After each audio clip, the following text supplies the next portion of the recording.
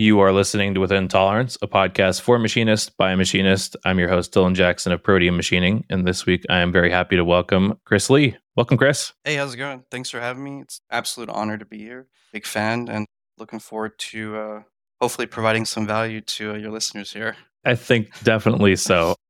We were saying just before we started that I'm so used to hearing your voice too, because I listen to the DFX podcast, and it's so weird seeing it come out of a person because I'm just so used to this amorphous voice in my head while I'm doing some work. So I really appreciate you coming on. Yeah, same here. I've actually never seen your face before until today, so it's nice to put it all together, to see that sound come out of your mouth hole. So that's good.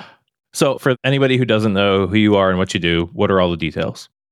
So basically, currently I work at Hadrian Automation, and the company that I'm working for is trying to bring manufacturing up to the current state of our technology. So update a lot of the old processes and workflows that sometimes I think we all feel like kind of hinder the ability to be fast and making parts and stuff. I guess the only way to properly explain this, I'm gonna go back to before I was a machinist and kind of lead up to how I got here. I think I would like to share that so that maybe if someone's on the fence about joining our industry, or maybe someone is unhappy, this will provide some kind of value that someone else kind of went through that. So yeah, no, I mean, that was one reason I really wanted to have you on, is Jamie and I have been talking a lot about highlighting people who have kind of an abnormal path into manufacturing, and hearing your story on your podcast and throughout your Instagram posts and stuff. You kind of gave up pretty solid career that makes good money to just manufacturing seems cool, let's do that. So yeah, let's get into your backstory. How did you get to where you are now? Yeah, so it also basically, for those who don't know, I was a oncology nurse for about 11 years. I worked with cancer patients, I did chemotherapies and stuff like that. And while I was going through that kind of job does have a pretty profound impact on a human being, right? Because just being around life and death constantly, it does shape the way that your brain kind of functions. Whether you like it or not, it'll happen. And somewhere along the lines, I started to realize that life is truly short.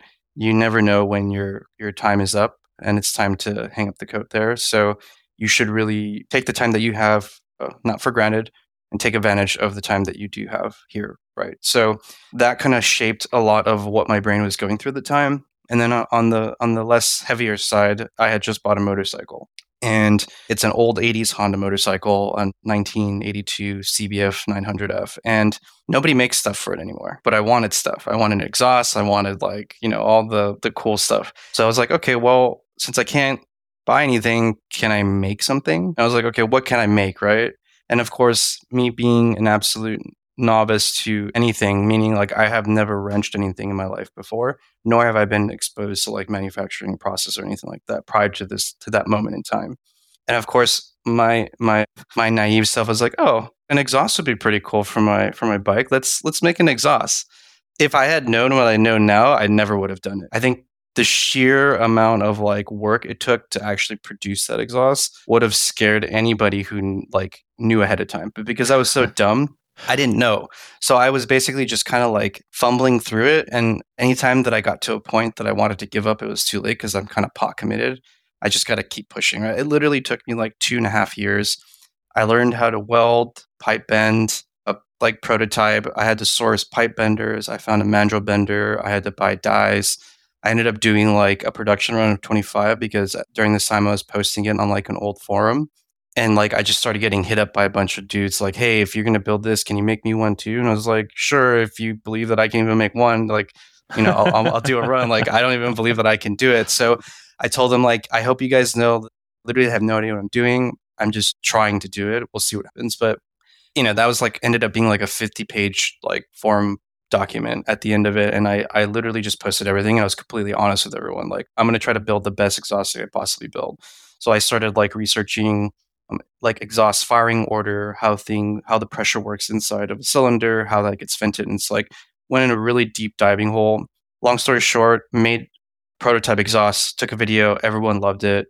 I ended up having to find places to help me manufacture that. So outsourcing the bending and the welding and things like that. Created the 25 and then sold them all over the world. I was shipping to Australia, New Zealand, England, all over the US. I have a couple left now. I'm saving 2 for myself, but that pivot point in my life, like I remember when I made the first sale of that exhaust, I looked at my girlfriend, now wife, and I was like, I can do this. Like I've been thinking about leaving the nursing career for a long time. It actually took me 9 months before I actually said, yeah.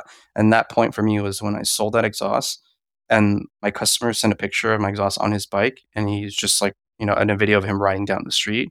And I could not have smiled any bigger. Like my face would have fell off. Like That's amazing. It was the happiest moment of my life. And I just one of the happiest moments of my life. And I just remember like, okay, if I can do this, like, then I can do it. Like I can make it in this manufacturing quote unquote industry. And at that time, I didn't even know like what I wanted to do. I just knew that I liked making stuff and like active, like selling it and making people happy. That was like a really cool loop, right? Of like feedback and stuff.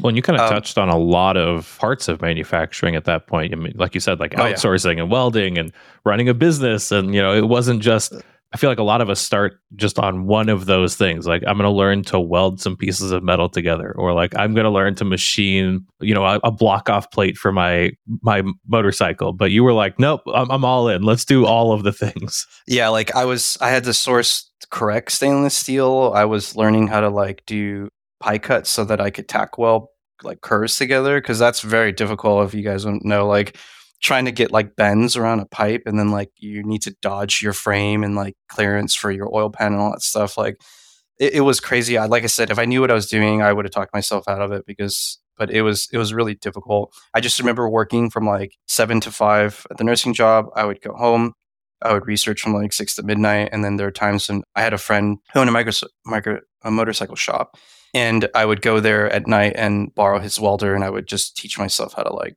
do simple welds. Like my welds looked like bird poops, right? They weren't great, but they were enough to get me like to the prototype, basically. And so then you said you didn't have any welding experience or anything. Did you have any inkling as a kid that like this kind of mechanical stuff was what you wanted to do, or like was this just the first anything? This was the first anything. I was actually about to go to college for music theory. I was a musician. I played like saxophone. I played like trumpet, brass instruments, tuba, like all that stuff, right? Piano, guitar. And like I was going to go in for music. And then at the time, this is like early 2000s, music wasn't quite where it was now as far as like being able to like home produce and make a living out of it. So I kind of talked myself out of that and tried to find other avenues of like work. And I went through this like whole gambit of industries. Like I worked at LAX for a commercial airline company. So I was doing like check-ins for people. I worked for a chemical preservative import-export company. So I did a lot of logistics stuff. I worked as a travel agent. I worked at like retail stores. I worked at Radio Shack, RIP, like all sorts of like random places, right? So that makes your story even more atypical, because I feel like most everyone I've had on the podcast at least had some inkling of like, I'm going into mechanical stuff. Like, I don't know what it is, but I'm taking apart stuff as a kid. I'm rebuilding stuff, all that. So the fact that you found it at such a later point in your life and have just kind of stuck with it is really amazing. It's really cool to see. And I was really upset that like I've never crossed paths with anybody that did it. Like we didn't have a shop class at school. I didn't have anybody I knew that was in manufacturing. So like I had no contact with it. And just I wish I would have gotten into it sooner, right? Because most of the industry, most of my coworkers are guys that have been in it for like 10, 15 years. They started out in high school and like, their dad did it, their grandfather did it and stuff. And I wish I would have had that, definitely. Because like I'm talking, the level of experience I had was my friend asked me one time to tighten a bolt on his motorcycle. And I over tightened it so much, I snapped the bolt head off. Oh, no. That was my experience going into all this. Like, no concept of torque, no concept of like, I didn't even know you could strip a bolt head with that big of a, wrench or whatever. So, like, it was bad. Like, and when I took a lot of like learning, a lot of like just figuring out how to do things and like, I think a lot of it was like the mental battle of like, it's very easy to talk yourself out of doing things. So a lot of times I just feel like, tonight I'm just here. I'm going to try to weld these 2 plates together without burning my hands. And then every night I would go in there. I'm like, all right, tonight I'm going to try to make this look less like bird poop and more like dimes. And then tonight I'm going to like, I'm going to put these angle plates at 90 degrees. And I'm going to try to weld this angle plate together, right? So like it's just practice. Like the more you do it, the better you get. Try to find one thing that you can improve every day, and then like just one step at a time, basically. And then I basically did this for each like process. Even finding vendors was like could be its own masterclass. Vetting somebody, like you're about to pay someone a lot of money to do something. Can you trust them? Like, is their work good? And I think for me, because this was coming out of my own pocket for like the initial startup for making the exhaust, I was very scared about like investing in myself because I had zero confidence in my ability, right? Because I was still trying to figure this out.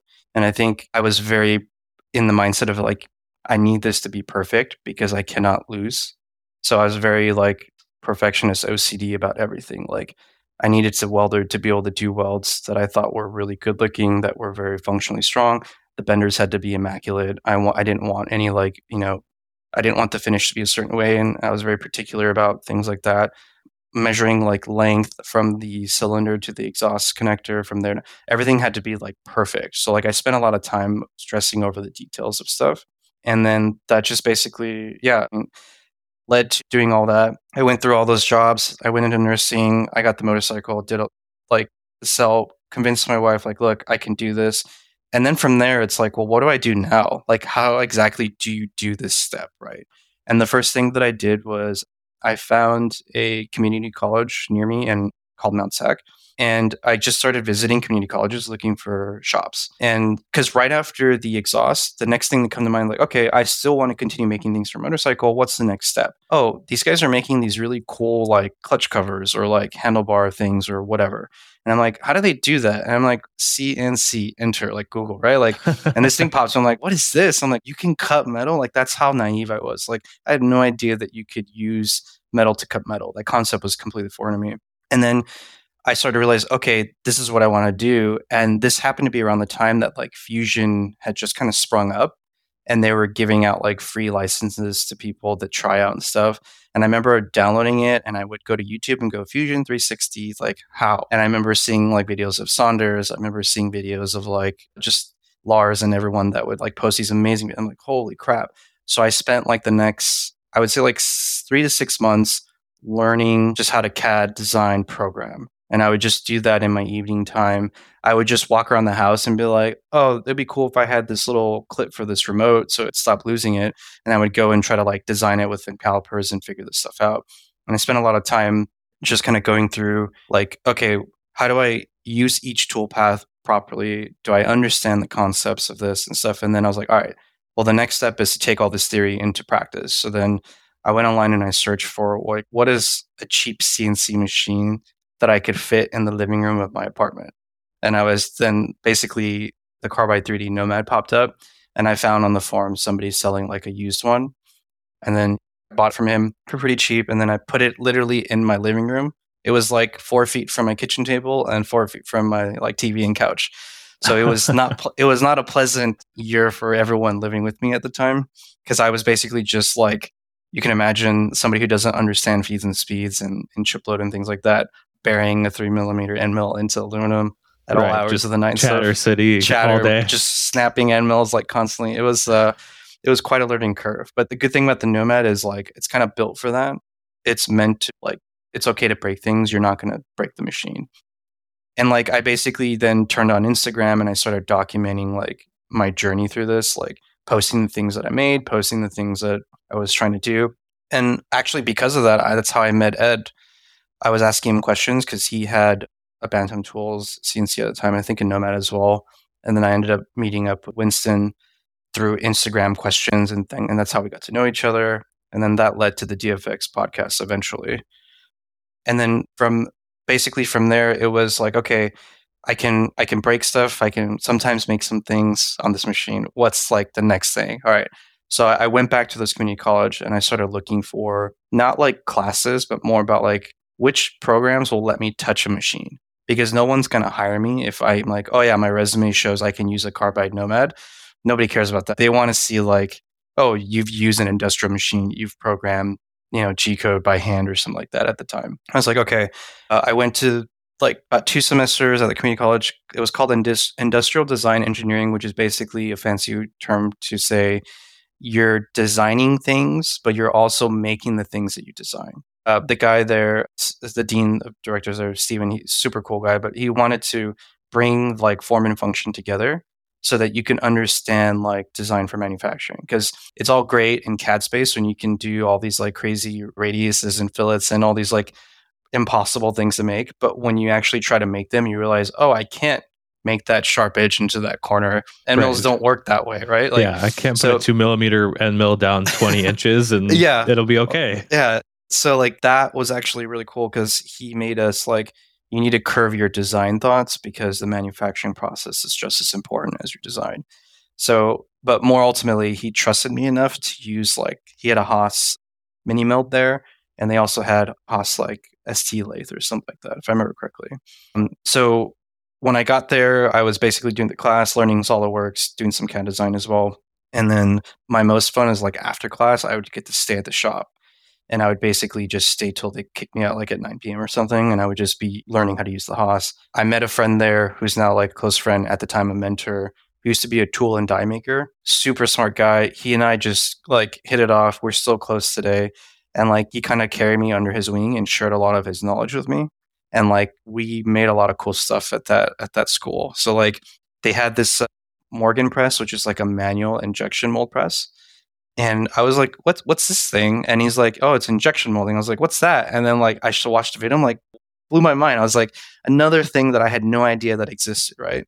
So we actually started making little baby like injection molds for like headphone covers. And there were the covers that the class would end up using because they were 3D printing them before, but each one would take like 2 hours to make.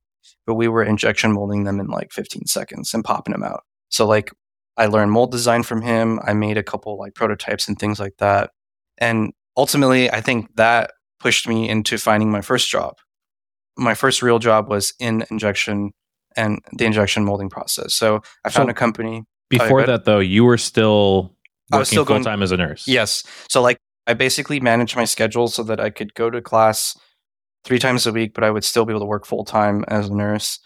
And then, yeah, I would kind of like balance that. So when I was looking for the first job, obviously your first job with no experience, the pay is going to be significantly different. So I had to basically prep my wallet here for the next couple of years that I knew that it was going to be kind of a rough transition. So my first year, what I did was I worked it out where I could work, probably like shift my time into the evenings so that I could work during the day. So at the mold place, I worked from like 7 to 4, and then I would drive an hour and a half to the nursing job, and I worked from like 6 to 10 or 6 to 11 sometimes, depending like what patients that we had that day. I did this for about a year and a half before I got the next job, which I'll talk about. And then at that point was when I could finally like leave the nursing thing for good, for 2 reasons. One, I had a lot of patients in the middle of their chemo treatments, and I didn't want to leave them in the middle of that. I wanted to see that through. And then the other one was, finding a replacement before I left, making sure that they were okay. That was super important to me. And also the stability, finally, with that second job, I was able to kind of like not eat cup of noodles ramen every day, right? So I could actually support myself a little bit better. Right. But that first job with the mold injection was super cool. It was silicone injection molding, which is a lot harder than plastic. The tolerance is a lot tighter. I started there first 6 months doing mold design. So I learned all about mold designs. This is the first time I had to read a print, by the way. And I don't know if you've ever seen an injection mold print, but it is chaotic. There are like levels and layers of like parts stacked on top of each other and bolts and pins and things. And it was difficult for me at the time to discern what I was looking at because everything's just stacked on top. But I learned print reading there. I did mold design. And then I kept pushing like, hey, I really want to like learn how to like use a real machine, and I can kind of program on my own. And I show them the things I was doing, and they're like, okay, you can try doing this thing. We'll let you program a machine like graphite for the electrodes. And I was like, okay, cool. What's that? And then I basically had to learn how to design electrodes for like, they would basically EDM sinker like mold inserts, basically what the part face touches when it comes out. And that was my first foray into like designing like real application, like manufacturing stuff. I used Mastercam there. I learned that as well. And then as I was going through this, I ended up also being on the board of like advisory for that community college. So like every so often I would come in, we would talk about like the curriculum and things like that. And I met somebody who worked for an aerospace company that was looking for a 5-axis programmer. And I kind of just got to know him, and I was like, hey, I'll be honest, like the only experience I have with the 5-axis at the time was the Pocket NC. And like Pocket NC, oh, I kind of skipped this, but like, so after the Nomad, I was posting all these on Instagram. Pocket NC actually reached out to me. They sent me a Pocket NC for free for like a couple, actually almost a year, I think. And I was like basically using it and posting some things. And I learned a lot about 5-axis on that machine. And I'm even to this day, I'm very grateful for them for that, because if without them, I never would have gotten the ability to like try 5-axis toolpaths and actually like learn how to do some of this stuff, right? So I think a combination of their generosity and actually Autodesk Fusion's generosity of giving us 5-axis toolpaths for free at that point allowed me to like learn without going back to school and like paying a bunch of money and stuff like that. So then jumping forward, I told this aerospace company, I was like, look, I only have this experience in 3-axis. I do 5-axis stuff at home. If you want to give me a chance, I know I can do it. And then they said, okay, we'll give you a shot. That's when I left the nursing job for good. I left the mold job, and then I worked there for about a year and 6 months. And like it was the first time I felt free, because I was able to like actually like go out and do stuff and learn and not have people looking over my shoulder saying that I couldn't do it. It was more about, if you want to do it, go do it. Like just go figure it out. I was like, okay. They just bought a Doosan DVF 500 or 5000, the 5-axis scenes. Yeah. And then they had a bunch of Doosan Lynx 2100 like live turn lathes, like small guys, like with main and sub spindles. So like it was a playground for me, man. Like they were just like, we don't have anybody that can run this, so you got to figure it out. I was like, okay, like I love that. So I learned how to run the lathe. I did a bunch of like really, in my opinion, crazy like main sub spindle transfers on really big parts that probably shouldn't have been made on that thing, because they were trying to do like 6-7 inch parts on that really tiny live turn lathe, and I don't think that mill was big enough for that. It was really scary, some of the stuff I was doing, but it was really fun. It was the first time I had to do a lot of manual programming, because we didn't have good posts for the transfers and things. So I had to figure out how to like make templates and basically manually stitch 2 programs together for the transfer. Was that place also Mastercam? That place was also Mastercam. Yeah. So like they were kind of your typical old school, like mom and pop, like aerospace shop. They had a lot of contracts from the government and things like that to make random parts. Not only did they make machine parts, but they also did a lot of like rubber seals for aircrafts. So like every time you walk into an airplane, if you look at the door, there's a gray seal. Like those are the seals that they were making, basically. So oh, cool. Just a cool note if you ever get into an airplane. So that place was like really cool. The people there were great. They allow me to just flourish. Like no like checking me on like don't do that. It was like just go do it. And I just started like having a lot of fun figuring things out. I set up a lot of processes for them. It was the first time in that company's history that there was like documentation on like how to do something and like, you know, like how to run a lathe, how to run this water jet, how to do this thing or process. So like it was a really, really fun experience being there. And I just remember, I think, yeah, so about a year and 6 months after that, I get this random like Instagram message from a guy named Jamie Underwood asking me if I'd be interested in working in Amazon. And I was like, first of all, I don't even know how you found me. I'm just like some random dude posting stuff on my Nomad. So I ended up meeting up with him. And obviously, the first thing that he shows me walking in through the door at Amazon was this blue painted Kern HD. And and this was at the time when like I say like Marv was at the height of his Instagram posting. So the Kern was like a very intriguing machine to all of us, right? Because it was the first time we were hearing about you can machine like mirrored surfaces and all this like crazy stuff that it was doing. So when I saw it, I literally, my soul leapt out of my body. I was so excited. and then I looked down the hall, and not only is this machine shop like immaculate, like clean, and not what I'm used to, right? Because the last 2 places I worked for, I think are typical, but I see a Hermle C32U with a pallet system attached to it. I see a huge DMC 3-axis like gantry machine, and then I see like a DMC, another like live tool lathe that they had. They had a water jet, they had an EDM, and I was like, this is like a prototyping playground. You can like make anything here and stuff. So it didn't take long before that where I ended up joining Amazon, worked on their Project Kuiper satellite program, and that's where I learned Hypermill. And same, right? Like just really nurtured my curiosity and like the want to learn. And I was basically given the best tools on earth in my mind, like to play on, right? What could be better than having a Kern and a Hermle at your disposal to do like whatever you want. So exactly. Yeah. So how was the learning curve for Hypermill? Because I know, Fusion's like the easiest, then you jump up to like Mastercam where it's like, okay, this could be a little bit more user friendly. And I've heard that Hypermill is even more on top of that, Hypermill and NX are kind of deep rabbit holes with many, many clicks to get what you want. I would say that my transition from Mastercam to Hypermill was not that bad, because in some sense, in some ways, the way that you do things in Mastercam kind of applies to the way you do things in Hypermill, in the sense of like drawing a line, creating surfaces and stuff. It was very reminiscent of when I was designing those electrodes. Like that stuff carried over well. As far as like the toolpaths, that was just like a whole new ball game, because they have a completely different set of toolpaths that you can use. Really great strategies that I've never seen before. So like there was a learning curve. It did take me a couple months to do it. Jamie had set up a pretty nice like tool database and workflow there. So a lot of the things that would make an inexperienced machinist like myself struggle, he kind of took a lot of those blockers away. And what I mean by that is like when I went to go do like a roughing toolpath, I would pick the toolpath and select a tool, and then the tool would bring in its own feeds and speeds and technology parameters automatically kind of preset. And then all I would have to do is choose, am I doing like trochoidal roughing? Am I doing light roughing, heavy roughing? And those feeds and speeds and things would automatically change for me. The depth of cut, the width of cut.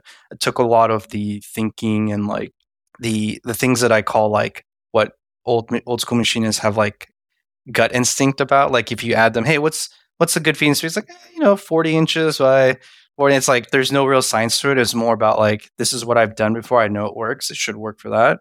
But I think Jamie and the team at Amazon, previously Facebook before Amazon bought it, they developed like a really neat science-backed system for like developing tool technology, like actually testing tools until the point of failure, recording that, backing off 10%, knowing that this is your limit, and changing those like things for different like usages for these tools. So it made the transition very easy, and it was very easy to get up to speed. And like I can bring anybody in that setting, and they would thrive in like it's just a couple weeks. Like it'd be no problem, because most of the hard stuff have been taken away. And ultimately, when you learn the toolpaths, you learn what to click and what not to click, how to do things. Like it's all very similar. It's just, where is this button that does this one thing that I want? And then once you find it, you kind of know like, all right, cool. That's how I change that like variable or whatever. So I'd say the transition to Hypermill would have been a lot harder if I was just coming from Fusion, because I think Fusion has a different way of approaching how they do their design, and which I actually prefer, because I come from like a Photoshop, Illustrator, Adobe background, and I felt like their design is very similar to that mindset. And I think Mastercam is more like AutoCAD or some kind of like evolution of that. And then I think Hypermill kind of falls in line with that as well, as far as like the design CAD aspect of it. Totally, yeah. I remember going from Mastercam to Fusion and struggling, because I was like, I know what I want to do. Yeah. I know what it's called in Mastercam, and I have no idea where to look for it in Fusion. And like then once I learned Fusion, I like touched in GibbsCam and a few other ones, and it's the same thing. It's like, I know exactly what I want to do. So frustrated, because this would have been 10 seconds in Fusion, or this would have been 10 seconds in Mastercam, and now I don't know where it is. Yeah, no, and that's always there. Like even to this day, I'm still learning all the ins and outs of Hypermill, and there's always like, man, how do I do this? And there's the learning never ends to perfect the art of like toolpath creation and stuff. So I think that transition was actually not that bad. It was actually pretty cool, and then we also had like internal simulation that was inside of Hypermill. That's actually really well. And if you set all that stuff up correctly, we actually use it as like our law. Like if it passed simulation, full send on the machine. We don't stand in front and watch. We don't have time for that. So we took advantage of night runs constantly. So we would program during the day. We could run a couple toolpaths. Like we would rough, and then we would program the next step while it's roughing, and we just constantly be updating. Once we had a program created a good part, we would just set up like 10 pallets and full send at night, come in the morning, machine would still be running. And that was basically how we operated there at Amazon. Because like once their project for the satellite started going, it was my first time foray into like what a critical timeline for a hardware delivery is.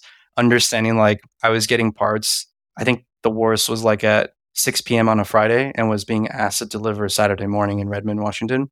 And I was like, okay, yeah, I think I can do this. And then just like, holy crap, like, am I going to make this deadline? I would call all the FedExes and UPSs in the area and find out what's your last like cutoff time for tonight. And then just like bang this out and rough it through. So like that place really forged in a fire, like the ability to do really fast turnarounds, complex parts.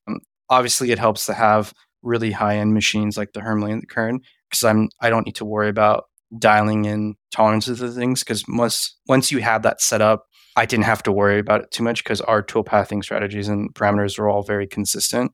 So there was less guesswork on that end. So that definitely helped a lot. But yeah, that place really trained me to be fast and to understand like how to make a part quickly and also make it correctly to print, right? And like all the things that was going on in that. So, and then as I was going through that, Jamie actually had left Amazon to go to Hadrian, and I remember really sad seeing him go, and then also kind of being curious as to like, well, what would be so interesting that would make you leave here?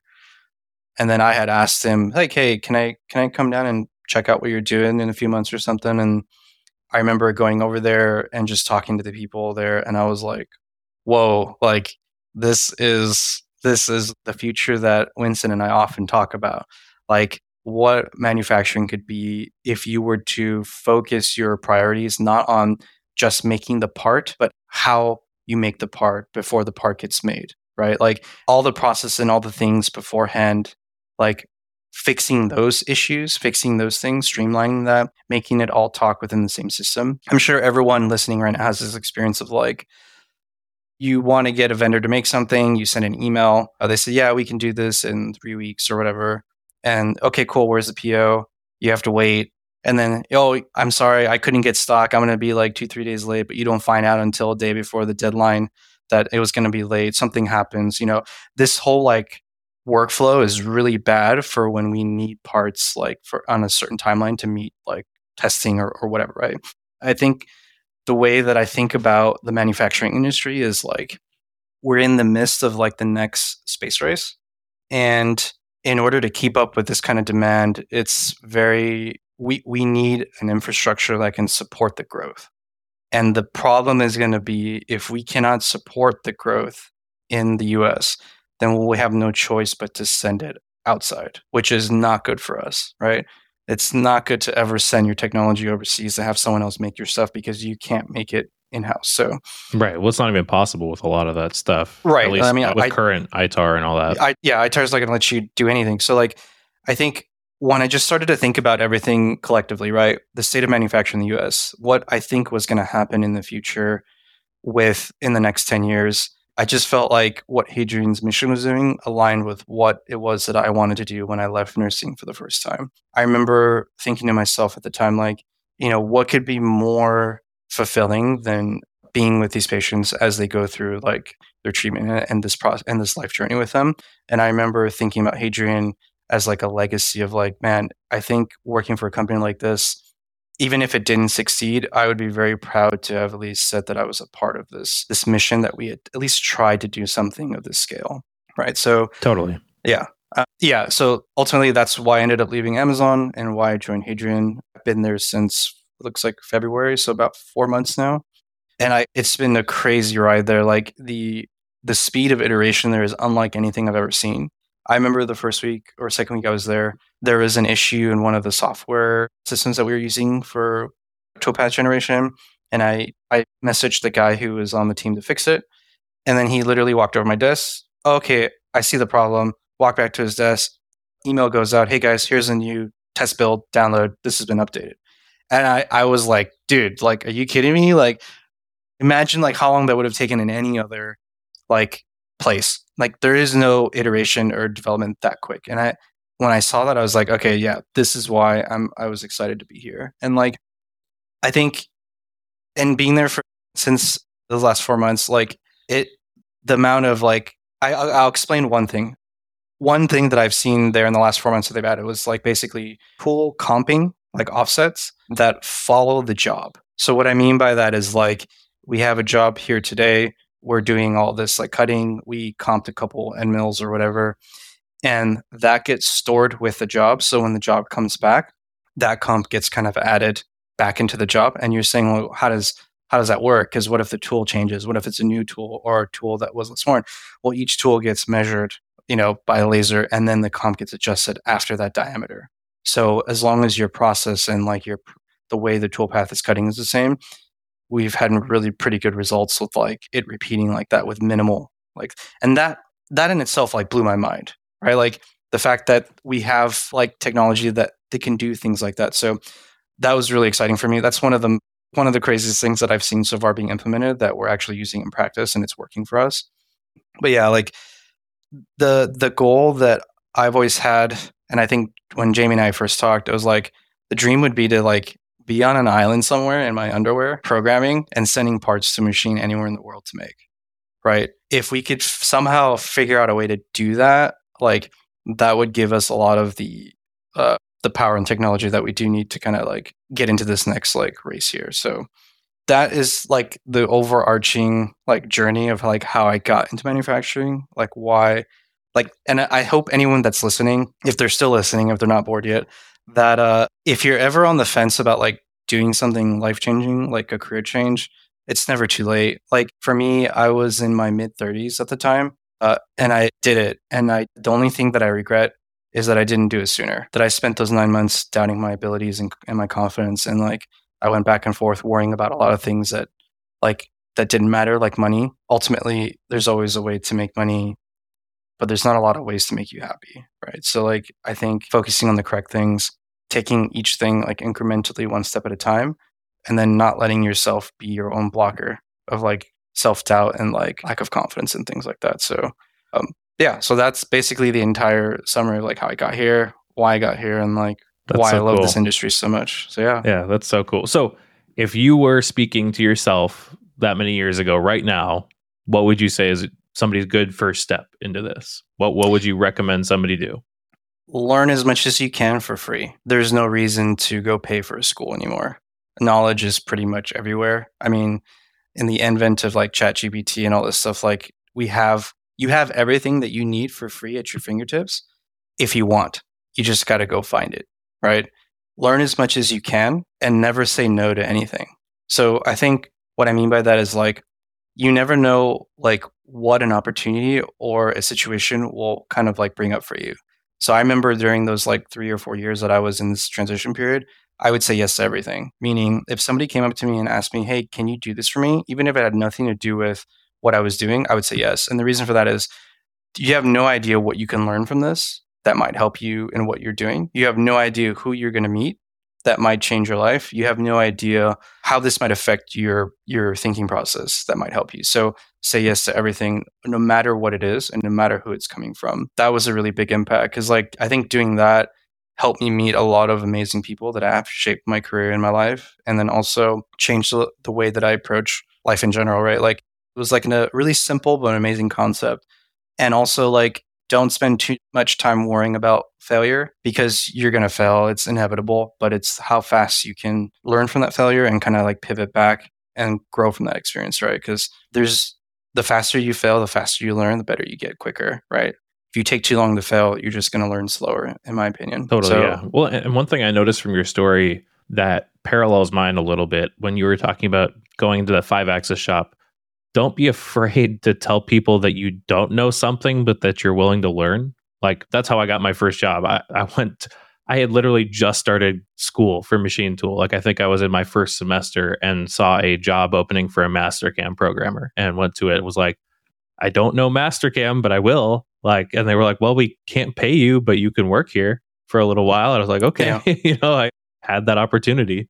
And I took it. But yeah, don't be afraid to push outside your boundaries a little bit. Just let them know, like, no, that's not me yet, but it could be. And I'll try. Yeah. And if there's one group of people that you can't lie to, it's a machinist. Like, there's no way. Like, they'll be able to tell in like 10 seconds if you know what you're doing or not. So I've always had the mentality of like, well, let's not waste time for anybody here.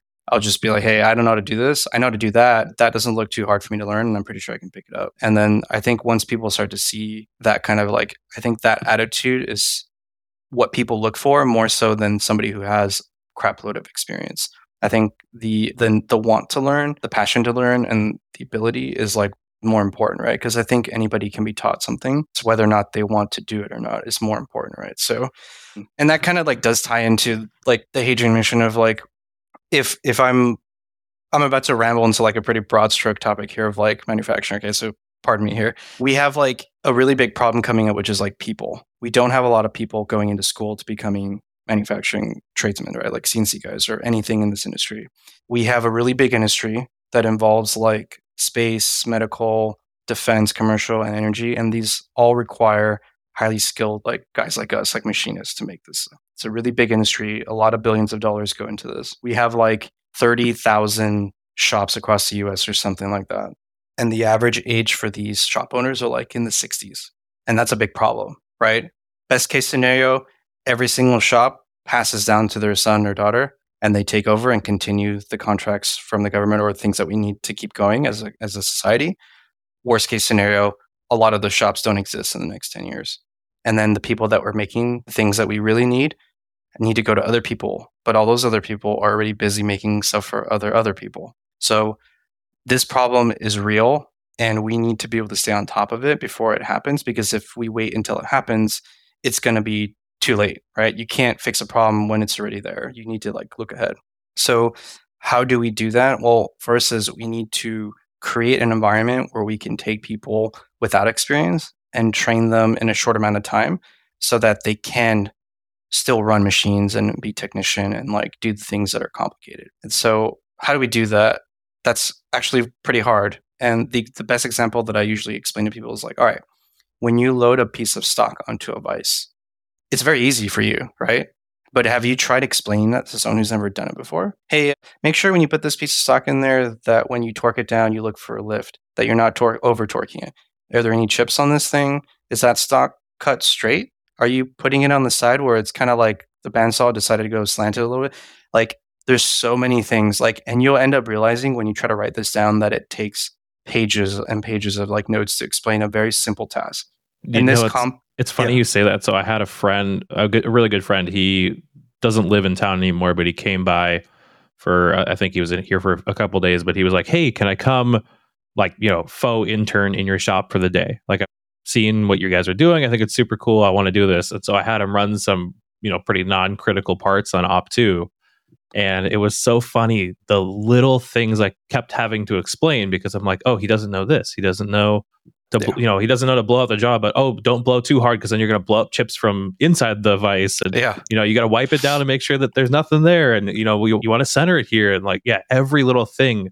And he's a very mechanically gifted guy. Like this is his vocation is in technical stuff. But just, even with somebody who has that much background in making things, all of the little things I didn't think to explain until I saw him making those mistakes. I was like, oh man, this is made me realize, I think when we finally bring an employee on, it'll be a lot of fun because it'll be kind of rediscovering all of the things in machining. I think it's like what a lot of people say about having kids is like, you get to relive your childhood. And I think it'll be like reliving my early days as a machinist. But it also made me realize I was like, oh my God, there's so much to explain to somebody to get them to be where we need them to be. Yeah, absolutely. And like you don't realize it. And this only gets worse as the task gets more complicated. Right. So the idea is like, okay, like everything you just said right now, you know how to do those things because you have years and years of experience. You've learned from your mistakes and those have kept with you. How do we transfer that to somebody else who has never had those experiences in a quick time manner so that they can gain those experiences and do the tasks that needed?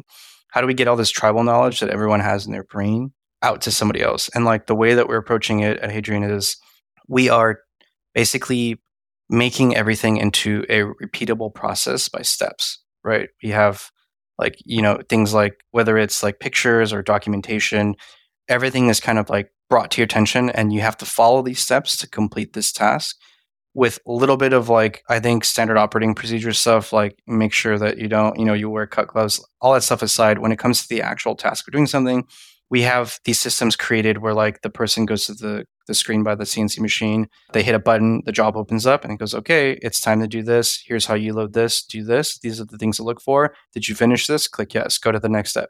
And we found out that if you do this, it's very easy for humans to follow steps. If you tell them exactly what it is and you can explain it to them in a clear and concise manner, a lot of people can do these jobs. And I think for me, the biggest believer of that was when I saw that like we hired people from all walks of life. I think there was a guy there that worked at Home Depot, just like some dude, right? And they hired him and now he's like one of our best machinists at the shop. The security guard, he helps us load parts. while he's there, like at night and stuff. We've hired people from like who used to be scuba divers, from pharmacy techs, like Chick-fil-A, like whatever. It doesn't matter where you're from. We can bring you into our system. We can give you a little bit of training, and then the rest of it is just like following instructions, breaking down the process of what we do. Like, how do you put stock in? How do you load a tool? But also creating solutions to difficult problems incrementally, and then making them digestible for like somebody who doesn't have that know-how. So that's kind of like what we're trying to do, right? So what I think the really difficult part of that too is you want to make systems that make it easy for people to succeed, but you also want to make these systems so that they learn why they're doing things, because otherwise you end up with people who are just mindlessly following directions, and when things break down, they don't know how to diagnose anything. You know, like if you're just like torque these collets to this thing, and they have no idea how a collet works or why they're torquing it to a certain spec, if something gets over tightened or under tightened and, you know, it hits the fan, they're like, I don't know what went wrong. And then you have to have all corrective action versus like somebody just being like, oh yeah, I over torqued that, or somebody over torqued that. Right. And like, so a lot of that is, I think part of the culture is like, everyone there is always sharing with each other things that they know. So like, if I see somebody doing something wrong, I'll just walk over and like, hey, you can try it like this. It's actually probably a lot easier. And what I've noticed is like, if you have a bunch of people with that same mindset, kind of always congregating together, we're just always teaching each other new things. We're always making sure that everyone's being safe, like being okay.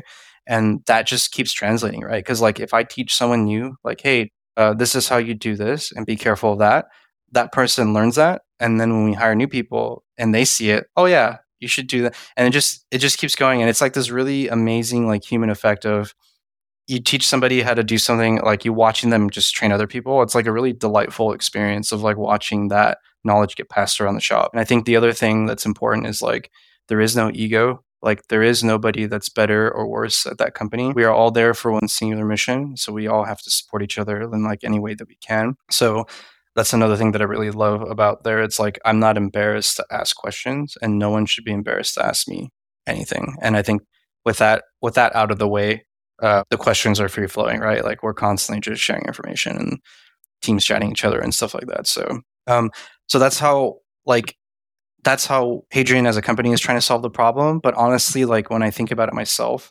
how else would you solve this problem of people? Like if we're not able to find experienced machinists in the next 10 years that are coming out, like how do you do this? Like, and the only way to do it is by doing what we're doing, is like training people that have no experience, but bringing them up to speed quicker, and then imparting a lot of that tribal knowledge into process and documentation. And I think that's the only way that you can scale. When SpaceX decides to make a heavy Falcon rocket and like actually makes it to Mars, and he needs like 40 spaceships, we need to be able to keep up with that demand. I can't just like, we can't go out and hire 40 machinists. Like, right. That's you can have all the machines in the world, but if you don't have somebody to run them, it doesn't mean anything. Yeah. All the capital in the world, all the finance will not solve this problem. This is a problem of technology and also like process, right? So, well, and I think there's twofold other parts of this problem too. Is as a culture, our messaging on what machining is has been so wrong for so long. Like people view it as this really, dirty, nasty job when it's like super high tech and super fun. Had I known how cool it was, I never probably would have even considered going to school for engineering. I would have been like, oh no, this is what I wanted to do the whole time. It's just like make cool shit all day. Like this is, and then the other part is pay. Like we, as machinists and as shops, have undervalued workers for the longest time. And I think you see it most right now in service technicians. Like, I'm sure you've seen it. You try to get service on any machine, you're like, oh, you're a new face. And they're like, oh, yeah, every single service tech has already left for another job that's paying them a little more. And you're like, cool, okay, I guess we'll get to know each other. And then 2 weeks later, you're like, oh, that person's gone too. Like, can I have one consistent person so that I can rely on my machine being up? Like, yeah. So I think as a industry, we need to start valuing our employees more and paying them what they're worth. And I'm sure that that's probably not an issue at Hadrian because, you guys do have the funding for that. But man, you talk to a lot of shops and or people who started their own shops, and it's like, well, I was getting paid, less than I would make at McDonald's, and they were doing poor work. So I figured I could do better. But it's like, okay. It's crazy, right? Because like I saw a sign at In-N-Out saying they're paying their servers $23 an hour, and I was like, whoa, that's a decent chunk of change for somebody with you could get a job for no experience, no education, and stuff like that. That's pretty crazy, and like it does make you wonder about like that what you said is true. Like we don't value the people that we really do need to run like a lot of stuff. We should pay them more because we need them. And you're right. Like our I guess manufacturing persona to the rest of the world is very bad. Like, and I've thought about this a lot, right? And I think your podcasts, I think other YouTube videos, we're doing a good job of presenting manufacturing in a way where like, hey, check us out. Like this could be a very lucrative career, not just financially, but also technically, right? Like a lot of the things that we do are very important. I mean, we're making things that are going up into space that could alter like the trajectory of like humankind, right? So I think all the things that everyone's doing is very important. I think we got to keep at it. We could do a better job somehow. I don't know how though. Like we have to change like the face of it. And when I asked my niece and nephew, "Hey, where did this toy come from? How did it get made?" They just say Amazon, and I'm just like, "Well, how did it get made?" And like, I don't know, from Amazon.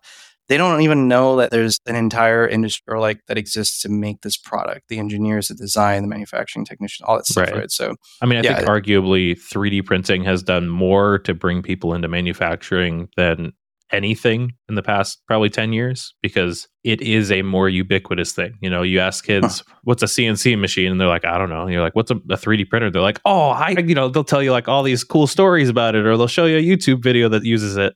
And really, give a lot of credit to people like Winston or, you know, Zach from Breaking Taps, where they're kind of straddling the line of like, I'm doing cool products and cool projects with manufacturing, but it brings in a larger audience. You know, like if like, you know, Brad and I want to start making like tutorial videos and like, you know, here's how we process a part really quick. Here's how we program, blah, blah, blah. But like, that's most likely only going to be seen by machinists. Same with this podcast. Like, I love that it has the reach that it does, but I can guarantee you that 90% of the people plus that listen to it are machinists already. And it's like, you're not the person I need to bring into the trade.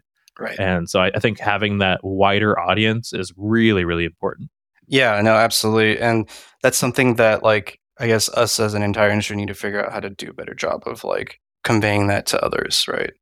But yeah, I mean, so like this, so you have this like mishmash of like issues, the scaling, people not being able to scale. And like, I think ultimately that's why I ended up at Hadrian, because like I felt like the things and choices that we're making to solve these problems were aligned with the way in my brain that I would try to solve these problems. So yeah, it's been a crazy ride. I think one of my happiest moments also was like Winston had visited last week at Hadrian, and I basically just spent like 30 minutes showing him the workflow of how I program a part. And when I was done, I turned over to him and it's like, so what do you think? He's like, I can't even speak right now. Like my brain has just imploded on itself. And I was laughing because like I didn't realize how much information that I just dumped on him, because I'm in it every day. But like for somebody who's never seen it, he was just like, holy crap, dude, like this is crazy. The level of automation that we've done. And like never in a world when I first started did I think I'd be at someplace like Hadrian, but let alone like when I get a part, I hit like one button and like magically the work holding develops.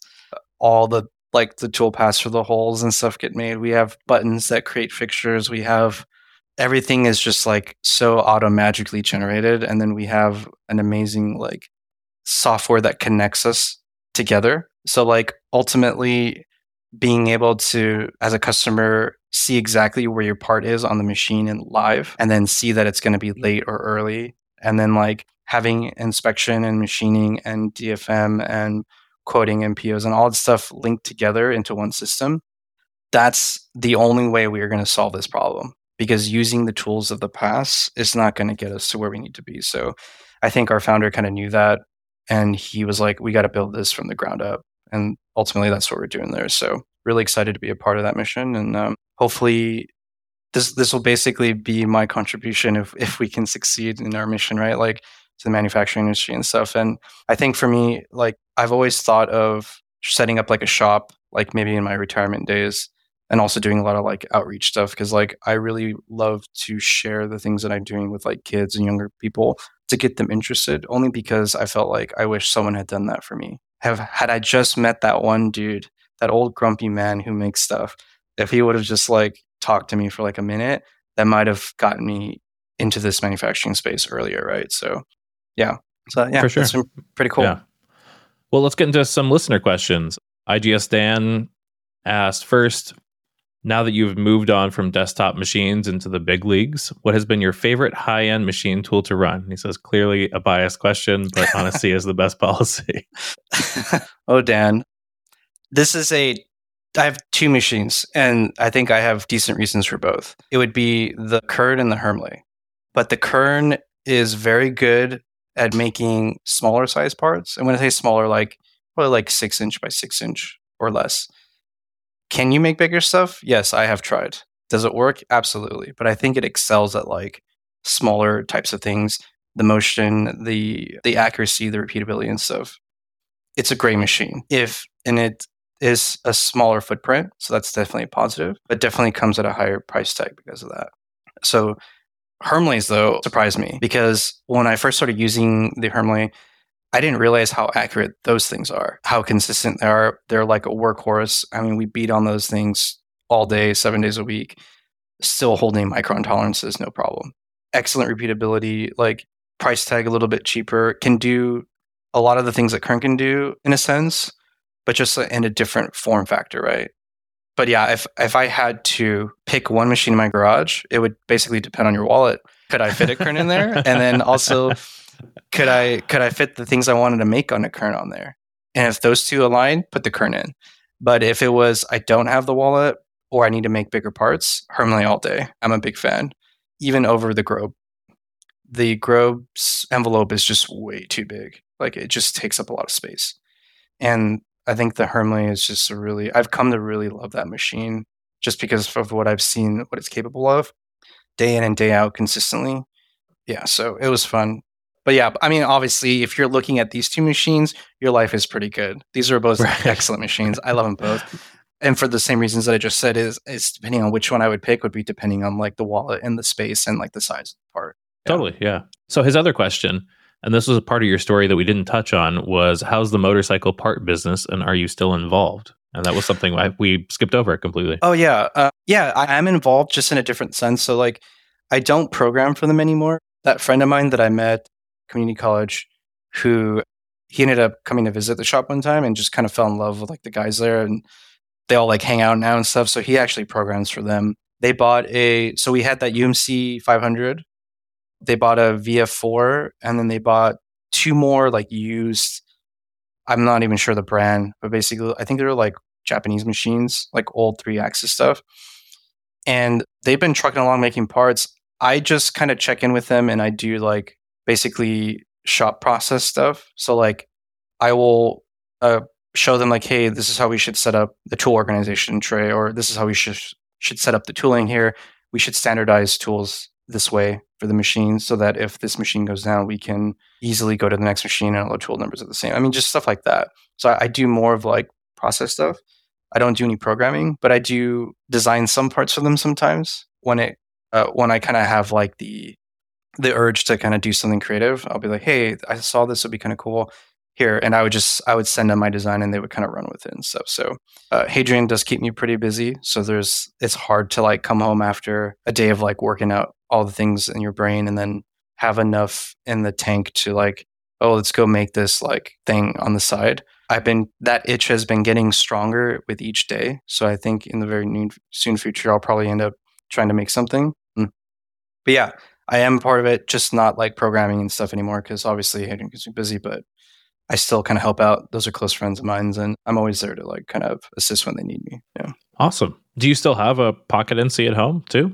No, so I ended up returned the Pocket NC, and then I have the Nomad, and it's been in my garage collecting dust. So that's actually probably the first thing I'm going to move into the house and kind of get going again. But that's the only CNC that I own right now is the Nomad 3. Yeah. Gotcha. Vince Fab asked, can you ask if the Saunders 5-axis class he took had any effect on the impressive trajectory of his career? It did. I remember before we bought the UMC 500, that's when I flew out to the class because I wanted to touch a UMC and get a feel for its capabilities, get a feel for is this something that I think I can kind of handle? Because this would be the first time that I would actually be putting money down for a machine myself, right? So no, it did. And then that class was helpful in a sense of getting my feet wet a little bit. learning some programming strategies for like a real CNC machine. It was really helpful, and I'm really glad that I took it. And also, like, like anything, our community is pretty cool. Like, it's very rare that I just don't meet really nice, awesome people when I'm out there in these same spaces, right? Whether that's the Autodesk Academy thing or meeting people at Saunders' shop, it's like you always meet nice, cool people, and that connection is pretty neat to have because you never know who you're going to run into and what you're going to learn from them. So, yeah, definitely helpful. And my career path trajectory is mostly luck, and I think an opportunity, and definitely the people that I have met have helped shape that. And I take no credit for that. I've just been here on a ride, just kind of accepting what's been happening to me. That's what it feels like, at least. I think you're far too humble about that, but no, that's great. It really is about the people you meet. Like, that can really change everything. I completely agree there. Seven Sir HC asked if you're going to be kind and design a good tombstone for the Pocket NC at some point. I think Winston, or not Winston, Ed almost had like a fully designed one out that he actually had someone make. I actually was trying to make a slow profile centering vise for it. And I actually had a prototype kind of done, but then I ended up finishing school. I lost the ability to use that Haas. And then when I got to the job, I wasn't allowed to touch those machines for personal projects, like at the mold shop and stuff. So I lost the ability to kind of like play around and stuff. So I would love to, but from what I hear, Pentachine's got a new big boy coming out pretty soon. And I'm sure making a tombstone for that might be a little bit more interesting. So we'll see. Okay. Well, that brings me to shop news and new things. What's new in your world? Anything fun you've been working on or that you can share? And yeah, just what's new and exciting. For me, most of the fun stuff that I'm working on has been just at work. Like, the parts that we're getting are some of the more complex things I've never seen before. A lot of curved surfaces and really difficult things. And we have a mantra at Hadrian, which is like edge break everything. And that can quickly lead to, how do I edge break that? Like, that's a weird thing, right? So definitely pushing the boundaries and limits of my skills to be able to, like, I know it sounds really dumb, but like, dude, when you think about it, try to edge break everything. It's harder than it looks, man. Like, sometimes when edges meets into walls and do weird things, like, how do you do that? So a lot of my learning has been around how to do that, because you can't scale with a deburr department. So we have to machine and edge break everything on the machine. That's the only way you can scale, which forces all of us to be a lot better at like programming and doing weird surfacing things. So that's been the most fun, at least for me. At times, sometimes it can be pretty frustrating to try to get things to work, but that's like the more interesting thing that we're working on. Not really doing much otherwise, other than just like, I'm kind of researching some stuff here and there for like pens. I've talked about this a lot. I have nothing to show for it yet, but basically I just keep an ear out and an eye on like new pens that are coming out. I like pen mechanisms and things like that. So I always keep my eye on what's going on Kickstarter, what's being made, what's being sold, how successful is that, so that maybe one day in the back of my brain I'll be like, all right, it's time. Let's make a pen. Like, let's do this. Yeah. Awesome. Actually, so that brings up a question, not the pen stuff, but the edge break and all that. You've now worked in a couple very quick turn shops. What are one or two pieces of information that you've learned about how to process parts faster that you think you can pass on to the listeners? I think the best advice I could give is like, look at your workflow and actually look at how long it takes you to do each step. So how long does it take you to choose a tool? How long does it take you to pick feeds and speeds? How long does it take you to go into the shop and actually find that tool where it actually is supposed to be at? Is it in this shelf, or is it in that cabinet? Is it in the machine? How long does it take you to do these things, and start really piecing together how much time you waste in those areas or where improvement can lie, and really start to tackle those things. And eventually you're going to get to this inflection point of like, okay, I've done like 80% of lean improvement. This last 20% is really difficult. And hey, you know what? That's okay. You don't need to automate or make that faster. But if you can like streamline 80% of your workflow, that's how you get fast parts done. I am not bumbling around feeds and speeds because I've spent the time setting up templates and things like that in my library. I'm not looking for stock because I have it neatly organized and I know exactly what's out there. So I don't need to go with a caliper or ruler and go measure to see what I have. Things like pre-cut stock, if you can, to standardize is great. What am I spending? Like, am I looking for things? That's the worst one, man. Just figure out a way to put things where they need to be and know where they are. Having to search for like a torque wrench or an end mill is like it's soul crushing for me, right? So making sure all that stuff's organized, take away all the variables that cause you pain that you can. And then usually the last 20% is like 5-axis toolpaths, because that's like difficult to automate. But can you automate some 3-axis stuff? I think you can. Even in Fusion, right? Like Rob Lockwood did a really good job of like doing like container programming, where if you're not familiar or the listener's not familiar, he basically set up these templates in Fusion where like you had a box and all you had to do is put the model in the box, and the toolpath isn't looking at the model, it's looking at the container. And then he would just hit generate, and then the adaptive toolpath would just spit out roughing toolpath. So like even if you don't have a team of software engineers developing automation for you, it doesn't matter. There are ways to automate with your ability and current skill right now that you may not be aware of. You just have to dig a little bit to see what you can do. And you'd be surprised at how much time you can save by just knocking out the little things. Having a good way to refill coolant, like having systems in place for calibration, like just take away all the variables and streamline what you can. And ultimately, that's how you make fast parts, is when you're not looking for things and I can just count on the system in place to execute, so that when I need to execute, I'm not there like bumbling along, like trying to figure stuff out. So that's my best advice for like how to make things really fast, is take away all your blockers and make things faster where you can. And don't try to do everything. It's impossible. Just do what you can. Totally. Yeah, I completely agree. Well, that brings me to the last two questions I ask every guest every week. First of which is, what did you research this week? Doesn't have to be machining related. It can be, but just what's been popping up in your browser. Okay, you caught me at a weird week. I've done a lot of research for a lot of stuff right now. So recently I got back from Italy on like a really belated honeymoon. Like my wife and I got married in COVID, so we couldn't take a trip. So we went to Italy for 2 weeks, and like it was actually the first time I had coffee there. I don't drink coffee here at all. Oh, really? Yeah, never. Because like I'm super caffeine sensitive, so like it just makes me feel like my heart's gonna jump out of my chest. So I had an espresso there and a cappuccino, and I was like, damn, this is really good. And when I got home, I tried to order coffee here, and I was like, okay, this is not the same, and it's different, and I don't like it as much. But I like the espresso and the cappuccino that I had over there. So I went on a really deep rabbit hole of like buying an espresso machine. I bought a coffee grinder. And like, there's something oddly satisfying about being able to thing that you make. You know, like we make parts and stuff, but I can't like eat it, right? But this coffee thing is actually very similar, where I'm grounding the beans to a specific ground size. I'm putting them into this portafilter, and I'm using a tool to spread the beans out evenly so the water dispersion is equal. I'm using filters and shower caps to make sure the water doesn't. And like, it's almost like CNC, but in a sense, you're instead of end mills cutting metal, you're using water to draw out coffee from beans. And like, there's something really satisfying about it. And like, I actually love making them more than I like drinking them. I'm always asking her like, hey, you want a cappuccino? She's like, it's like 9:00 at night. I'm like, it's okay. Like, I'll go make it right now.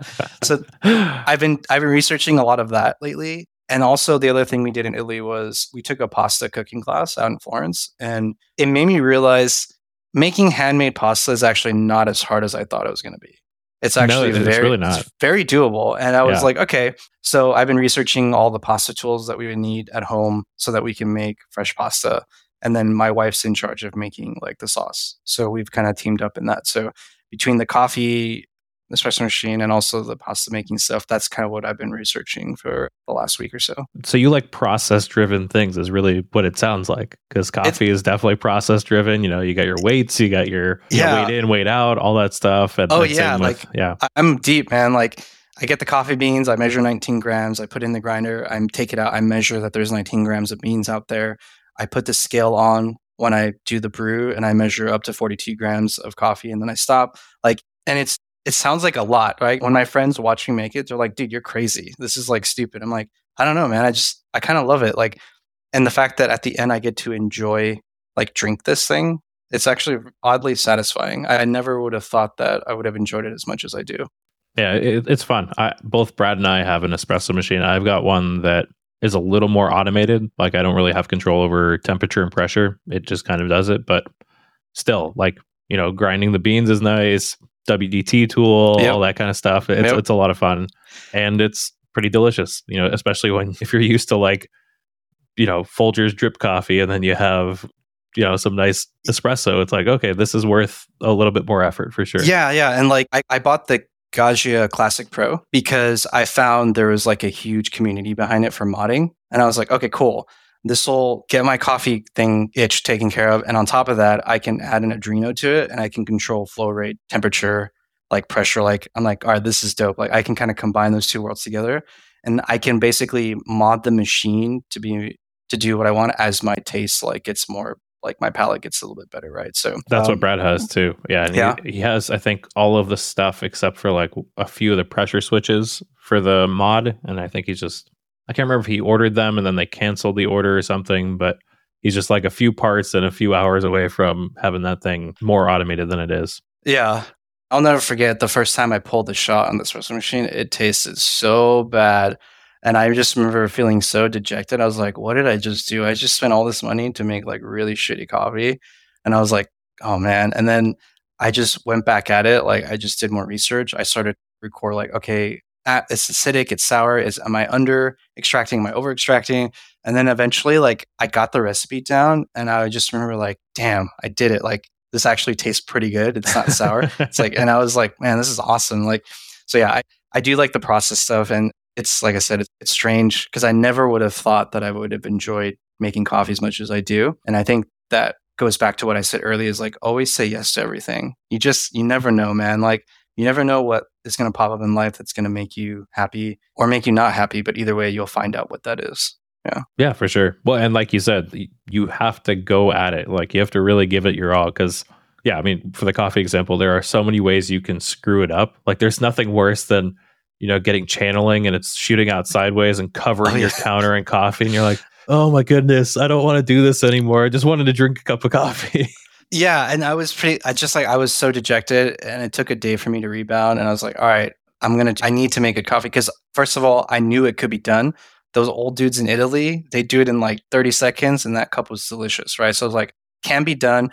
I just suck. I just need to get good. And then I was like, all right, let's just start. Like, move the grind size, get the flow a little bit longer, blah, blah, blah. And then eventually it's like variables in CNC, right? If you're getting chatter, break it down. Okay, is the end mill broken? Is it new? Is it old?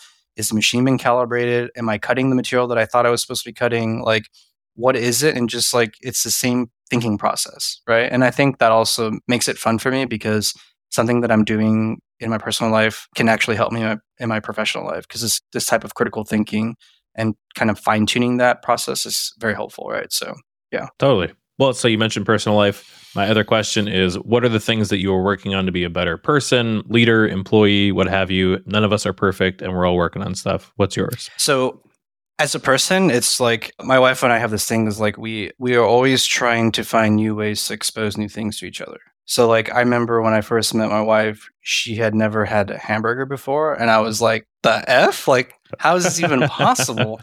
And the first thing I did was like I took her to In-N-Out. I was like, this is like the quintessential like hamburger, right? This is everyday. Umami burger is great and all, but like In-N-Out is like the thing. And I remember seeing like, oh, she's like, this is really good because she had only had like a Burger King or McDonald's hamburger when she was a kid. She didn't like it. So I think finding new things for each other that we haven't discovered before is actually really fun. I get a lot of joy from seeing her face light up if we can share something that I enjoy. And it's also kind of fun to see if she hates something as well. But I think we both strive for that to just try to like find new things. And then as far as like a leader thing, in the back of my mind, I'm always trying to pretend like I could be a leader. And if I was a leader, how would I be better at it? And a lot of that is just me observing good leaders. So like I will watch the way they talk, the way they make decisions, how the person responds. And I'm kind of just secretly collecting all these little like tricks that I've seen people do. And same thing for like bad leaders, right? Oh, that I didn't like that. That was not good. And I don't think they like that either. Or if it happened to me, like, this is not how I want to be a boss someday. I keep that pretty locked in as well. And I use, like I said, good leaders to help shape my mindset of how to be one. If the occasion were ever to arise to be one, I would want to be prepared for that and not be like trying to figure out how to be a leader at that moment, right? It's like, I've been thinking about this for a long time. And then what was the last one? Oh, just it was any of those. Oh, okay. I think employee was the last one, but yeah, and then it could just be one. Oh, okay. No, I'll give you all three. And then employee, making sure that I am, because I'm a part of a team of 10 CAM programmers, and just making sure that like, even if I don't know something, it's fine. make sure I find that answer within the team and that I'm a contributing member. Like I never want to feel like I'm pulling the team down in any way. So like I'll do whatever I can to make sure that I can be of some use. Now, a really bad example would be like, I don't know how to do this part, but my team member does. How can I do all the other things that I know how to do to help that team member succeed in that thing? So he can focus on the part that I'm bad at programming. I will make the fixture, or I will go set up his tools or machine, or I will sweep the floor, whatever. Like I'll just take on all the other things that I can do. And then while he's doing that, I'll just watch and I'll learn. And then the next time that thing comes around, I know how to do that now because I watched somebody do it. I think that's how I try to be a better employee, is making sure that I can contribute. And when I can't, I will contribute in other ways and I will learn so that I know next time how to do that thing. That's great. Yeah, I love that. Yeah. Well, Chris, thank you so much for coming on the podcast. It was really great to hear your whole story and kind of get to pick your brain about, you've had, like I said, such an interesting career path that it's been super cool to hear all about it. Yeah, man. Thanks for having me. Super honored to be here. And I hope people listening, if anyone's ever like on the fence about changing careers, man, just do it, dude. If you love it, do it. Like, don't think twice. Like I said, my biggest regret was waiting so long, and look at where it got me, right? Like, just kind of like lucked out into this thing that I really enjoy doing, and I now do the thing that I could not have imagined that I would be doing when I first started. So when you're happy, I think great things kind of happen around you because your attitude and your passion kind of goes outward. And I think people can see that and feel that as well. So, yeah. Totally. Well, thank you so much for coming on the podcast. Thank you to new Patreon member, Brad. Thank you all for listening, and I will be back next week.